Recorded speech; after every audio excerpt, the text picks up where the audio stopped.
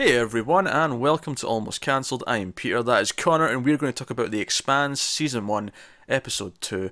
It's called The Big Empty. Of course, we are catching up. We know it's a year old at this point. We're catching up for Season 2. So this is Episode 2, full spoilers for the episode. I still quite like it, I'm happy to say. I did as well. I think I preferred the first episode a bit more, but I like what this is doing. Yeah, well, I think the first one had the spectacle, because we hadn't seen any of it before, and we're introduced to everything.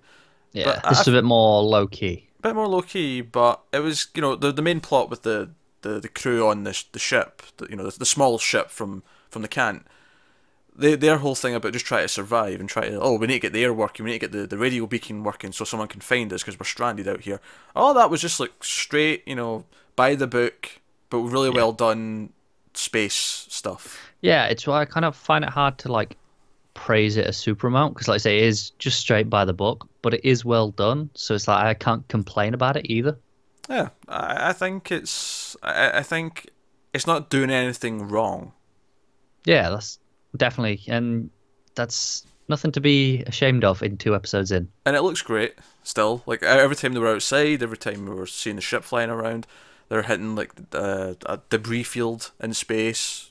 Looked pretty good, and obviously the dynamics of the characters made the whole thing a lot more interesting as well because we have Holden who is responsible for them going out there, and what's her name, Nagata. So I'm still learning the names, folks. She knows this, and she's pissed at him, and all through the episode you can see it's weighing down on him, and she can see it's weighing on him, but she's kind of pissed at him too. It's Yeah, just, and she's kind of stepping up to fill the void, and yeah, but like she kind of wants to kind of give him some slack, but at the same time can't. yeah, and I think that because obviously we spoke in the last episode how we really got a handle on Holden, we got a handle on who he was and what type of character, and I think that continues here the way he kept going. But we did get a better sense of who all these other characters were. Yeah, it feels like he kind of took a bit of a backseat for most of the episode and let everyone else have moments. And that is because A, we understand, but B, it's very easy to follow what his mindset is right now. Yeah, Just from one simple little moment, because it's when one of the other guys blames his girlfriend. yeah, Says, "Oh, she's the reason that everyone's dead." That bitch or whatever the line was. yeah. And And he flips. he steps in and says, "No, shut your goddamn mouth. You don't know what you're talking about." And it's when Nagata speaks to him at the side and says, "Look, leave this just now. Don't Yeah, bring your conscience into this."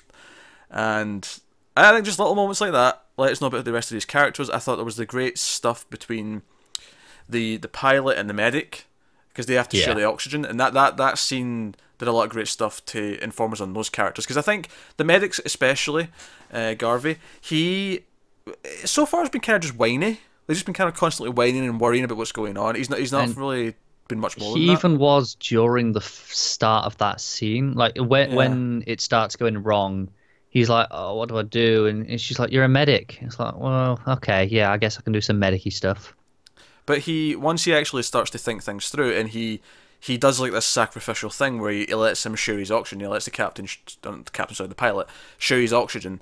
And the funny thing is if he hadn't done that, he wouldn't have been in any danger. He'd have had enough oxygen for the whole time because obviously they've had to drain all the oxygen out of the ship because the airlock's busted. So for them to go outside and fix stuff, they have to let the whole ship be a Like vacuum. depressurized, and Yeah. yeah. So that whole thing is going on, and they're on a time because they've only got so much air in their suits, and the captain is starting to sort of lose it. His air's going, so he's going delirious, and he's starting to pass out. But no, him doing that and him being there and helping him was actually a good little bonding moment where you feel like they've really got each other's backs. Yeah, and it's more impressive when, like you say, he was just this whiny little bitch, almost. Yeah, Especially like even during the start of that, like it's a crisis, and he doesn't react. He's just like, well, what do you expect me to do? yeah. And then it changes, and it's like, oh, okay, this is much better. And it's only episode 2, and we've already had a character grow in the space of a Yeah, scene. yeah, That's definitely. good. I think the writing so far has been really solid in that sense. Yeah, So yeah, that was the main gist of it. So we got a lot of them try to fix things and send out signals and all your typical sci-fi stuff. But again, all done very well. And they do get their beacon gets a response at the end, and it's a ship from Mars, which they're not very pleased about because they thought, oh, Mars yeah, is just coming back to finish the job. And we end with the door opening, the soldiers coming in, and we still haven't seen anyone from Mars yet, I don't think. So this was our first glimpse. So it was because even though we know they're also human, I'm almost like, man, what are they like? Because we've not seen them yet. They've been hiding Well, them yeah, all it's like this the time. same idea. Like the Belters are still human, but they're slightly different. Yeah. So So wonder if Mars are too. yeah, do Mars have like a difference? By the way, is the moon, Earth's moon? They keep calling it Luna, right? Which is cool. Yeah, That much. But I'm curious. Is that actually like officially the moon's name right now, or is that just a sci-fi thing for the show? Because it sounds like something that could actually just be real. well, I mean, I'd assume it is the name because obviously a month by the moon is a lunar month. Like, Yeah, but I so mean, is there anyone who actually refers to the moon as Luna? That I is Luna. guess astrophysicists must because they can't just call it the moon because there's lots of moons and they all have their own names. Yeah, true. So yeah, probably. But I like that. I like that. That's the common name for it now. They actually give it a title, and it's I guess once you're on other planets and you're referring to other moons as well, you have to yeah, specify. yeah, referring to Earth as the planet. Yeah, like now we can Yeah. do that because there's only ever the one we're talking about. But then once you expand, you have to refer to it by something else. Yeah, that makes sense. That, I mean, obviously it makes like obviously lunar cycles and all the rest of it. The word obviously comes from lots of things we actually use. I was just curious if there was actually people who just refer to it as Luna, like it's just that's what its name is. Like I said, my best guess would be just astrophysicists. Okay, yeah, I'm just curious. But yeah, so we end with a big cliffhanger of the Mars soldiers coming in and they're pointing the laser sights at them all, and if you move, you will be shot. So we get a sense of their impending force. It's very. I'd almost compare it to like the start of Star Wars and how you realise how big the Empire and how threatening they are just from the size of the ship and the way they dominate and come onto the smaller rebel ship. It just feels Yeah. like that in a lot of ways. So yeah, again, builds the world, builds up again Mars as this force. We learned a lot about these characters on this small crisis that they were going through, and I think that's good for the show. Hmm. So back on Ceres, we have of course Miller still investigating the missing girl, as well as another case with his partner, because he's doing that like he was given this case to do on his own, so he has like two cases going. Yeah, The one with the partner is that official. the official case is that someone's been siphoning water from the pipes, so the I don't even want to call it the rich area, but the area that's got the greenery, so that it recycles the air and stuff for the cycle of the space station, which does seem important. Makes sense that they've got that. But they've been siphoning off water, and it's been out so much that it's visible. Like the grass and the plants are dying; they're not getting Yeah. enough. And it's what I thought was interesting about this is they very quickly traced to who it is, and they traced to these punks. And Miller's like, yeah, this was kind of going on anyway. We learned that this was a normal thing. People were doing this already, but it was just a little bit. It was just enough that no one would notice, and no one was the wiser, and everyone was kind of okay with that. Yeah. But these punks were greedy, and they took so much that it became a visible thing, and now no one can do it. Yeah, it's like once they've affected the visible ecosystem of the entire station, essentially, Yeah. because that's the air supply. Yeah, and Yeah. also, and it tied in very nicely to everything else thematically, because obviously the shipment the Kant was bringing to the space station was ice for the water, Yeah. and we hear over the news or whatever that the water rationing's been clamped down Yeah, on. like they tell us, oh, you miss one shipment. Like if you're late on one, okay, people are not going to be happy. Going to be some riots, maybe. Two, people start dying. They're that tight Yeah. on it. But we see it. We see him in the shower, at the start of the Yeah. episode, and he puts the shampoo in his hair, and the water runs out. Your water ration has depleted, and he's like tapping on the scale. He's like trying to get it going. And I like the little touch that when he goes into the missing girl's apartment to look for clues, and he's using the voice changer to access all of her files and stuff. Again, I like those simple little things where okay, you get this, everything's voice activated, and he's using this changer. And what I liked about it more than anything, because I feel like most shows that do this, where they have like an advanced voice changer thing, is you never hear the person's real voice underneath it. Yeah.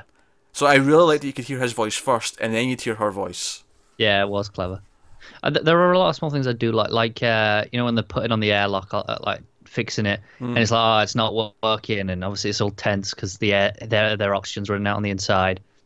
And you just start kicking it, and it's like, yeah, just give it a good knock, that'll get it working. Oh, you mean the radio tower? There was a tower. Yeah. Tower was outside. Sorry. Yeah. Now that you bring up the airlock, though, I actually love. I feel like in most sci-fi shows with ships or movies or whatever, if the airlock doesn't shut properly. So, oh no, the airlock's not shutting. But in here, it's like, no, lift the flap. There's a manual thing, so you can do it manually in case the system's not doing it. I feel like I never see that. It seems like such an obvious failsafe. Yeah, you'd have a manual way of doing it just in case, but you never see that. So again, just things are making sense.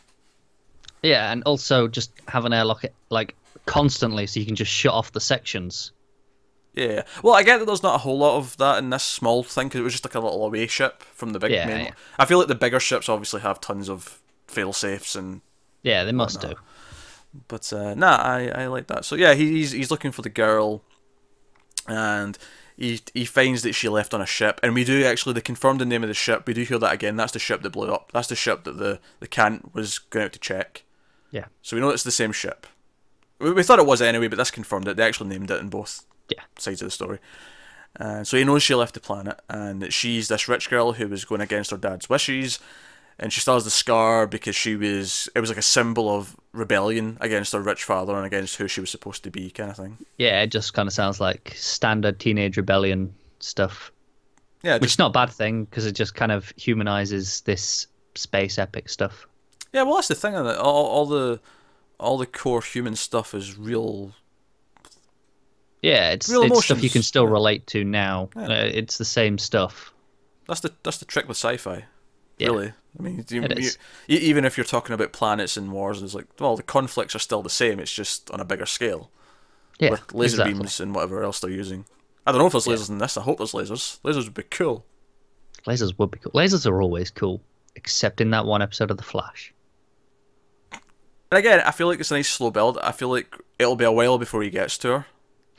Yeah, I get that feeling as well. Like we'll just get bits here and there, and it kind of makes it frustrating to talk about because it is just little things here and there. Well, obviously, clearly, I think that it might change. Obviously, maybe we'll get an episode that focuses more on him later when he really gets deep into the case. But at least right now, it feels like no, the crew in space are the A plot, and they take up a good 50-60% of the screen time. Then you get Miller takes up about 30%, and then you get like the 10-20% of on Earth. Yeah. With I'll say her name right, Avasarala. Not bad. So yeah, that seems to be the way it's divvied up right now. It could obviously they could decide. Oh no, that's an episode that's just it to change at some point, just to throw up the structure. Give us something interesting. Just the idea that as soon as we realise we're getting more of one of the others, you kind of pay attention because it's like, oh, this is different. Yeah. So yeah, again, a lot of it looked really good. I thought when Miller and his partner were going down in this the elevator to down to the pipes, like I could tell it was CG, but it felt really well disguised and hidden. Yeah. I feel like the production quality, they're really playing with the effects. And one of the things I actually realised, or I found out after watching the last one, is that Netflix are now contributing to the budget. Oh, okay. So season 2 should look a little bit more polished, perhaps. I don't know if it'll look more polished, but I feel like Sci-Fi might have cancelled it because it was so expensive for the ratings it was getting. But now Netflix are distributing it worldwide outside of the US, and they're contributing some money to the budget. Now it's more of a safe bet for them.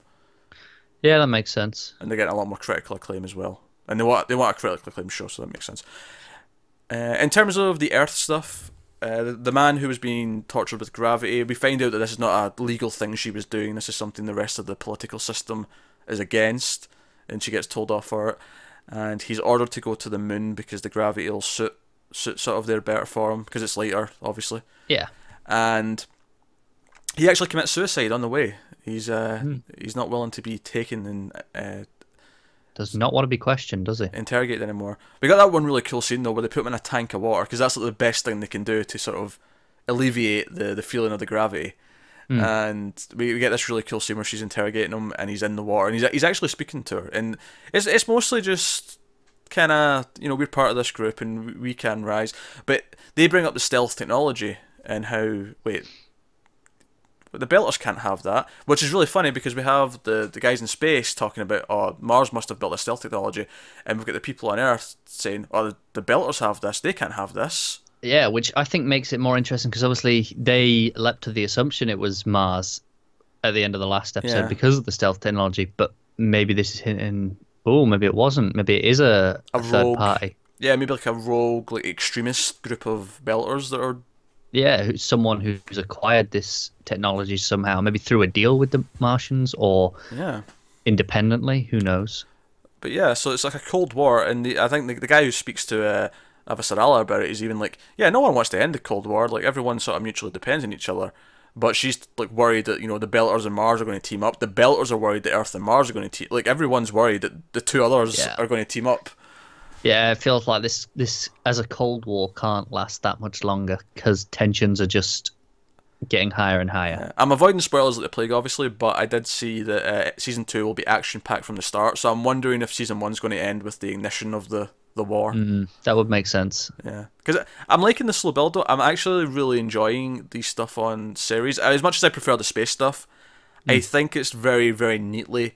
Just again doing all the world building. I feel like I learned a lot. Just the little things like the technology, how that works, how all these little things function, things like the water, the hierarchy with the ecosystem, and the guy who gives the detective a cactus is a sort of like kind of a condescending present. Yeah.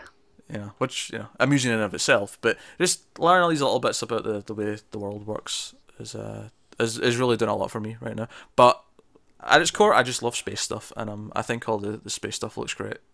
I agree. And I also like how all the different areas look so visually distinct.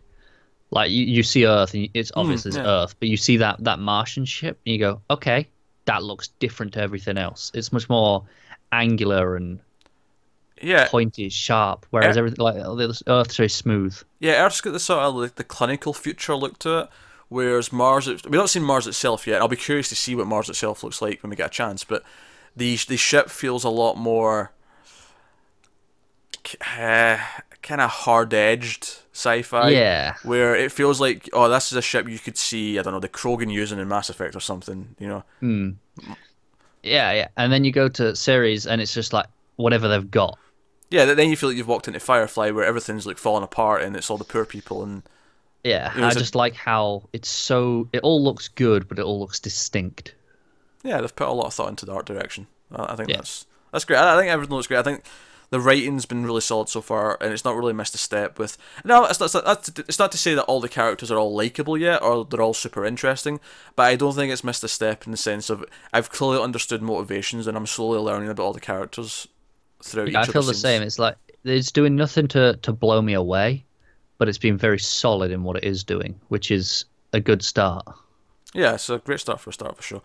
And and like I say, I'm appreciating the slow build. I think the slow build's working for me, so that when all this stuff does kick off, I should be at a point where I understand everything and care about everything to an extent where it means a lot more. I agree. I feel like I often don't see that in TV anymore because they feel like, oh, we've got to go big, action packed from the start, make sure we hook people, and then you can kind of take your time.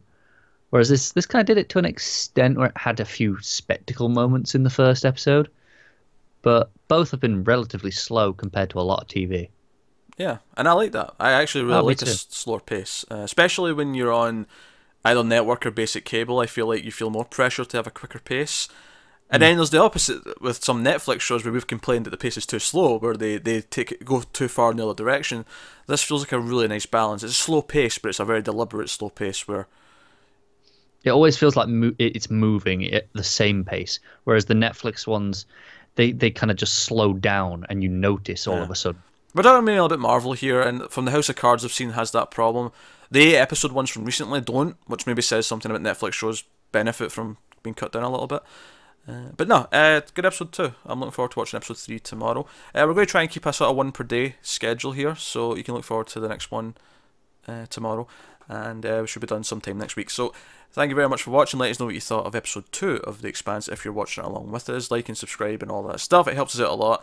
Thank you very much for watching, and we'll see you next time.